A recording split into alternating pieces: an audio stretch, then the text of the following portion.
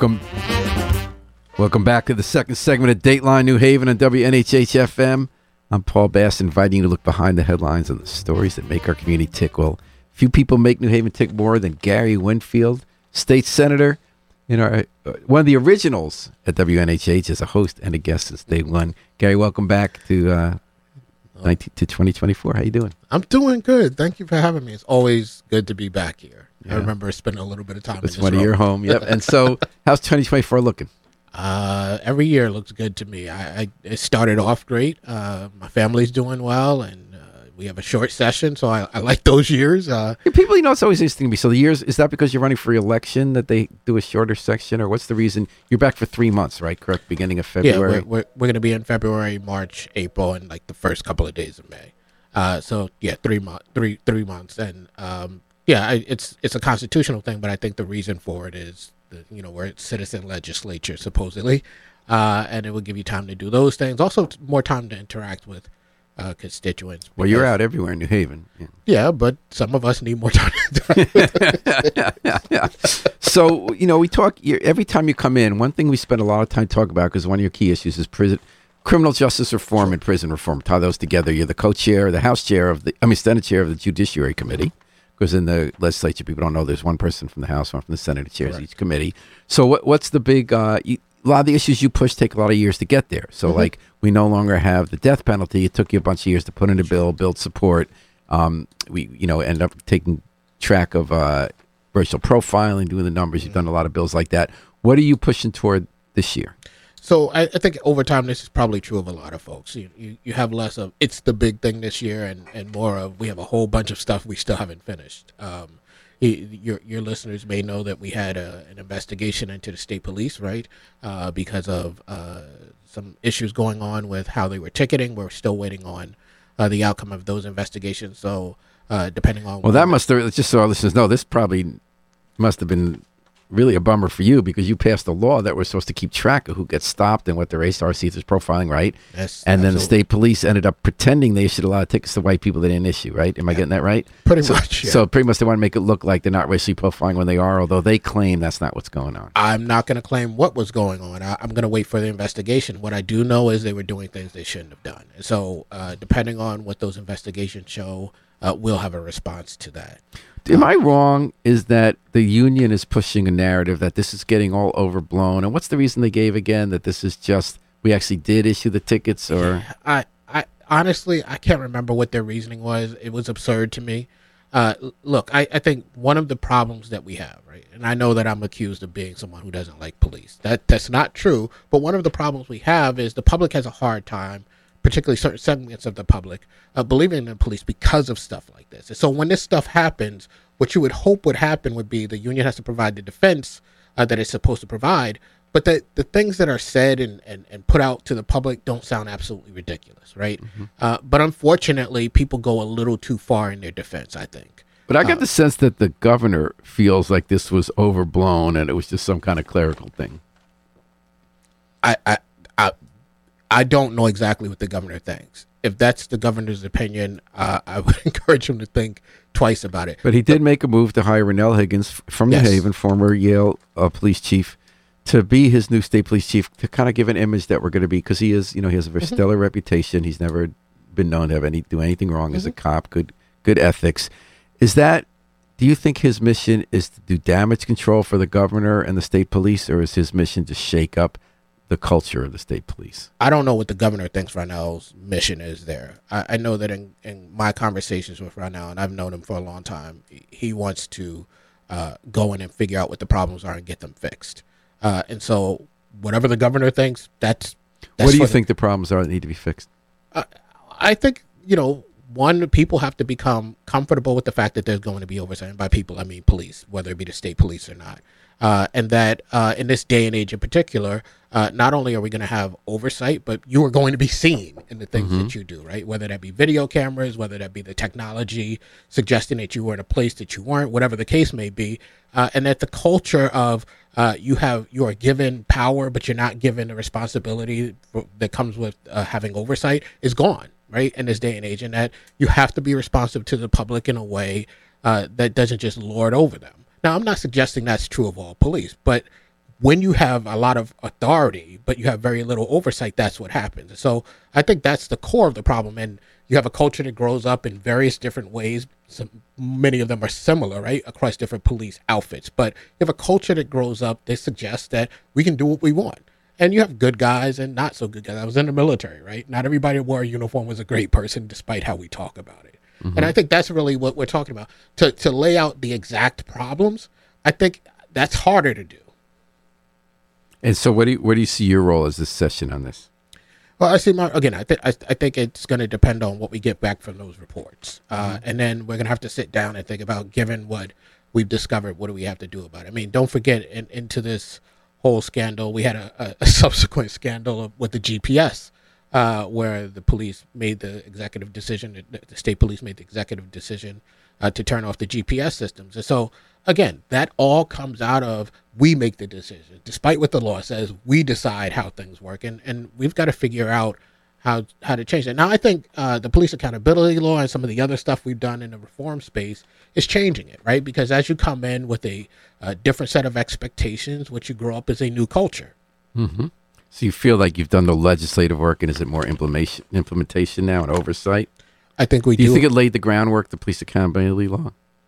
Do I think that the law you passed for police accountability in the wake of the George Floyd murder, has that laid the groundwork now for oversight and implementation to change the culture, or is there more legislative work? Yeah, I think to be clear, police accountability in Connecticut, as it is in that big scheme of things with a big comprehensive bill, is several bills. There was a 2015 police accountability law, 2019, and then a 2020. And then several small bills that weren't multi-section. And I think in combination, yes, they have set the ground. And I think we have to be diligent about paying attention to whether there's more. And if there's not more, we should just jump out there to do stuff. But pay attention to whether there's more needed. And we're talking to Gary Winfield, the Senate chair of the Judiciary Committee of the Legislature, New Haven State Senator. Is this your combining legislative roles you've had? Is this the sixth term? 7th? 2008 was your first election. 8, 10, 12, 14, 16, 18, 20, 22. So you've been in 8 terms, and this is going to be your 9th. Yeah, right. That would be correct. And how do you like that role? Like, some people say we should change people up every once in a while, and other people say it's good to get experience to see how a place works so you can make a difference. I think both things are true, by the way. I think that experience makes a huge difference, right? You navigate the space different than you did when you first showed up. You know how to make things happen, so you can't discount that. I also think that people have a choice to make on their own given the system we have, but I don't have plans to be in that space for 35 years, right? I think there's a point at which no matter how good you are, no matter how much you're able to get accomplished, new blood is important. So another big issue for you has been solitary confinement. You actually did some public work. We actually sat in a cell. The thing was like, what's the status of that? There have been bills to get rid of solitary confinement. Where does that stand? Is that coming up again this year? So I'm not sure. So let me just, and I think this is important for the public. There is a conversation about what we want to do, and then we get in a room with my co-chair, the Republican ranking members. We do an analysis of where the legislature is at, and we figure out which bills we're going to try, right? And then of those bills we figure out that we can try and potentially have success, we get smacked down on most of them, and then bills come out of the committee. So I don't want to tell people what we're necessarily going to do on the issue of solitary confinement and treatment of people in our carceral system. I think we still have work left to do. You may have seen last year that we were doing work on strip searches. There's work left to do there, and conversations that are not complete. On the issue in particular, Stop Solitary has been bringing attention to the fact of the recent case where there was some unfortunate interaction with the people who we have incarcerated and the people who are guarding them. There was a video that came out. So something may come out of that. But this is a process that is underway. So it's not like there's some big new thing that's dropping. It's all process. And another issue is, what I hear from police, and you hear a lot from police, they're concerned about how early people are let out. So there was a guy, for instance, the other day who carjacked, armed carjacking the other night in Fairhaven. Someone, going to work and Fairhaven Heights, and the guy had done this like 3 times, and he was let out early on a 3-year sentence. Is there a concern? Is there a challenge with people who are committing violent crimes of being let out too early, or is that not the issue? Is the issue how we reintegrate people into society? I think there's an element of both, right? I'm not despite what some folks might think, I'm not a person who thinks if you've committed crimes over and over again that you necessarily should just be let right back out, right? Although that's how it's characterized, that's not what I believe. What I believe at its core is that, and I said this at a press conference not too long ago, there is a question beyond whether or not the folks who are in our system are doing the right thing or not. And that question starts early. And it's, have we done the things necessary to be able to be those who jail those people, right? And so we talk about a second chance society, but oftentimes in a very real sense, it's not just rhetoric. Some of these folks have never had a first chance. They grow up in a community where their mother, father, cousin, and everybody's been in prison. They go to a school that's failed them. There's no transportation system next to them. There's no economic opportunity for them. And people will say, well, that's an excuse. I'm just saying this is the reality. And so where do we think those people are very likely to end up? And if we're not at least thinking about how do we address those things, it's curious to me that we think we have the ability to jail those folks. When we put them in jail, we also don't do very much for those people or with those people. They sit in jail and they come out, right? And so to me, I'm focused on not what happens after they come out. I'm going to deal with that, right? But like, are we thinking about the systems in place that lead to many of these people being in where they are, their communities compressed in a way where violence is more likely to, all of that stuff. So I think it's a deeper question than often is posited in the public. And I wish that we could get there. I know why we can't. But as I'm engaged in this public conversation, I'm going to try to bring us to dealing with some of those issues. And without any like big things you're planning to do or knowing what's on the agenda, have I missed any other key issues that Judiciary Committee is going to deal with this term? We potentially are going to have aid and dying come to us in one form or another. Yeah, that's a biggie. Yeah, where do you stand on that? Well, at one point was the face of aid and dying in the state. So, and I've every year had something to say on it. So clearly, I am in support of the bill. I just don't know where we are as a state on it. So the argument is that people should have the right to end their own lives at their incredible pain. They're dying anyway, right? And people on the other side worry that doctors will have an incentive, especially if people are poorer, to just get them to pull the plug closer. So how do you answer the people who are not for aid and dying? Well, I mean, I think over the years we have engaged in a conversation that has changed the bill, right? And incorporated a lot of what I think are answers to that, right? How the process lays out, the penalties for it, what you have to do. It's not an easy thing to end your life under the bill that is. Well, almost nobody can. You have to have lived here within for years. You have to have 3 monthly check of all these people signing it. Yeah. But and the reality of the situation is nothing that I have ever done in my life has been perfect. Nothing. So I don't start off with the assumption that despite that conversation, its length, our willingness to engage and incorporate stuff, that there is not the possibility of something not being the way that we think. But that's not how policy is made. It's not. You don't make policy on the perfect. You make policy on. We have genuinely sat down, collaborated, figure out the way to address these problems, and we think we've done enough that we can move forward. And I think we have done enough in the state. And this is where I am. Whether we do it this year or not, I think ultimately it's going to get done. And I think people have to bring themselves to a place where they can rectify that fact with the fact that they don't like it.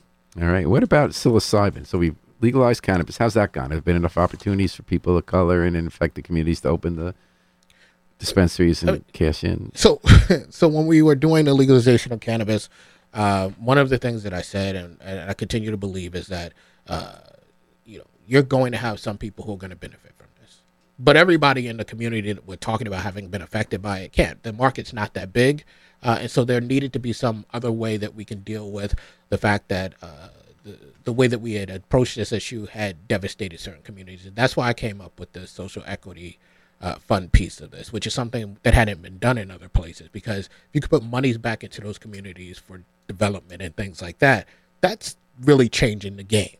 And so my focus is on what happens with that. We're not where we need to be 100% on that portion of it, But there's an ongoing conversation I've been involved in about making sure we get those monies out the door and they get to the communities that have been affected, and that hopefully will be in a better space very soon. And legalizing psilocybin magic mushrooms for medical or recreational, how are you on that? Because that's moving. That's going to come up. So I participated in the committee that was looking at the issue. There were a lot of medical folks on that was looking at the issue of psilocybin. I know a lot of people just go, here we go. We got cannabis and we got psilocybin, and what's next? What do we just legalize everything? But I think there is a real medical use for it. The science is emerging. And I think that Connecticut is trying to figure out where it is in that space. If you ask me, am I about legalizing small amounts of psilocybin so that we could do some of this stuff? Absolutely. Mm-hmm. So you'd like to work toward it? I am, yes, very much there. And I think part of that comes out of having sat through quite a few meetings with a lot of big words that I had to go look up. So you're convinced it's worth moving it step by step? I think so, but let me say this. I also think that we have to do a better job, and it's not just on that issue. We have to do a better job of getting the public to know what it is we're doing. Often we'll come out and we'll say, we just want to legalize this thing. We don't talk about it, and it's easy for someone to come along and say, hey, these guys are just out here. They want all you kids drugged up, and they want people driving around high, et cetera, et cetera. And like, I get why we lose on those conversations. We have to do a better job when it comes to that. Okay. Another big issue for you, State Senator Winfield, is it's been democracy. What do you think about Bridgeport with the repeated failure to rein in absentee ballot fraud? Does that make one reconsider the idea of no-fault absentee ballots, or to strengthen the State Elections Enforcement Commission so problems can be rooted out early and not let the same people repeat the problem? What's your takeaway from what happened? Listen, I think many of us just think Bridgeport is a mess when it comes to that, right? And that's not to disrespect Bridgeport. It's just we've seen over and over and over again. That's not to say that other places don't have issues as well, but Bridgeport's issues are in the newspaper term after term, election after election. I think we need people to feel as though if you do the things that we've seen, that there are strong consequences. I think that we need two political parties, or however many we have, but at least the two major political parties should speak clearly and say, we abhor this, right? And to be honest, when this thing went down, the voices were muted, right? So, we have a responsibility to say certain things. Now, I'm on my social media saying stuff, right? But that's not the big platform. But there are those who have a platform where you're going to hear them. And I think when asked the question, we should say, if you cheated at it, you deserve to go down, and if you're caught participating in it, you deserve penalties, right? Like, again, I'm not against penalties for a crime. I just think that at the end of the day, once people committed the crime and done their time, we bring them back as full citizens. All right. Ranked choice voting, still a proponent of that? How's that looking? I am a proponent. I'm not one of the people that's in the push of ranked choice voting. And I wasn't always a proponent, but a lot of my constituents have pushed on me and said, hey, I think this is the thing to do. And I've looked at it, considered it, and I don't have a problem, right? I think if somebody was running against me and they were the number 2 choice or whatever, I'm never going to put them number 1, but they were the number 2 choice. Great, rank them that way. And then finally, tell me about, you told me this before in the air, 300 push-ups a month. You used to go to the gym at 6 in the morning. A day. A month wouldn't be very spectacular. Oh, no, I thought you said you used to go to the gym at 6 a.m., but now you have kids, right? So so I'm doing a 300 push-up a day. What is that? Yeah. Well, my kids... 300 push-ups a day? Yeah. You do 300 push-ups a day? I do. I'm working on 2. So tell me what that is. Well, I used to go to the gym all the time at like 5:30, 6 o'clock in the morning.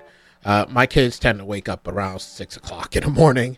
So I spend time with them, getting them ready, talking about the day to come. I do math quizzes with them. And so that's eliminated me going to the gym at that time. And instead of doing something as an alternative, what I wound up doing was just doing that stuff with the kids. And I realized my gut's getting too big. And I'm about to hit 50 in March. And, you need to get this off before the big 5-0. So I started doing the 300 push-ups a day. When do you find time?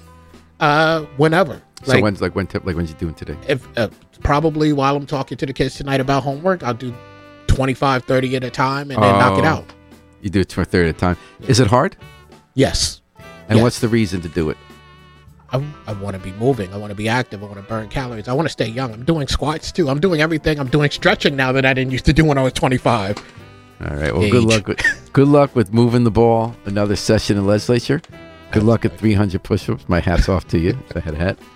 Gary Winfield, it was such a pleasure to talk to you on Dateline New Haven. Thanks for coming on the air. Thank you. And thanks to Harry Droz behind the controls. We're going to take it out with the Afro-Semitic Experience performing I Wish I Knew How It'd Feel to Be Free from the group CD, A Plea for Peace. This is Paul Bass inviting you to fly free with us all day and all night long at WNHH, New Haven's home for community radio.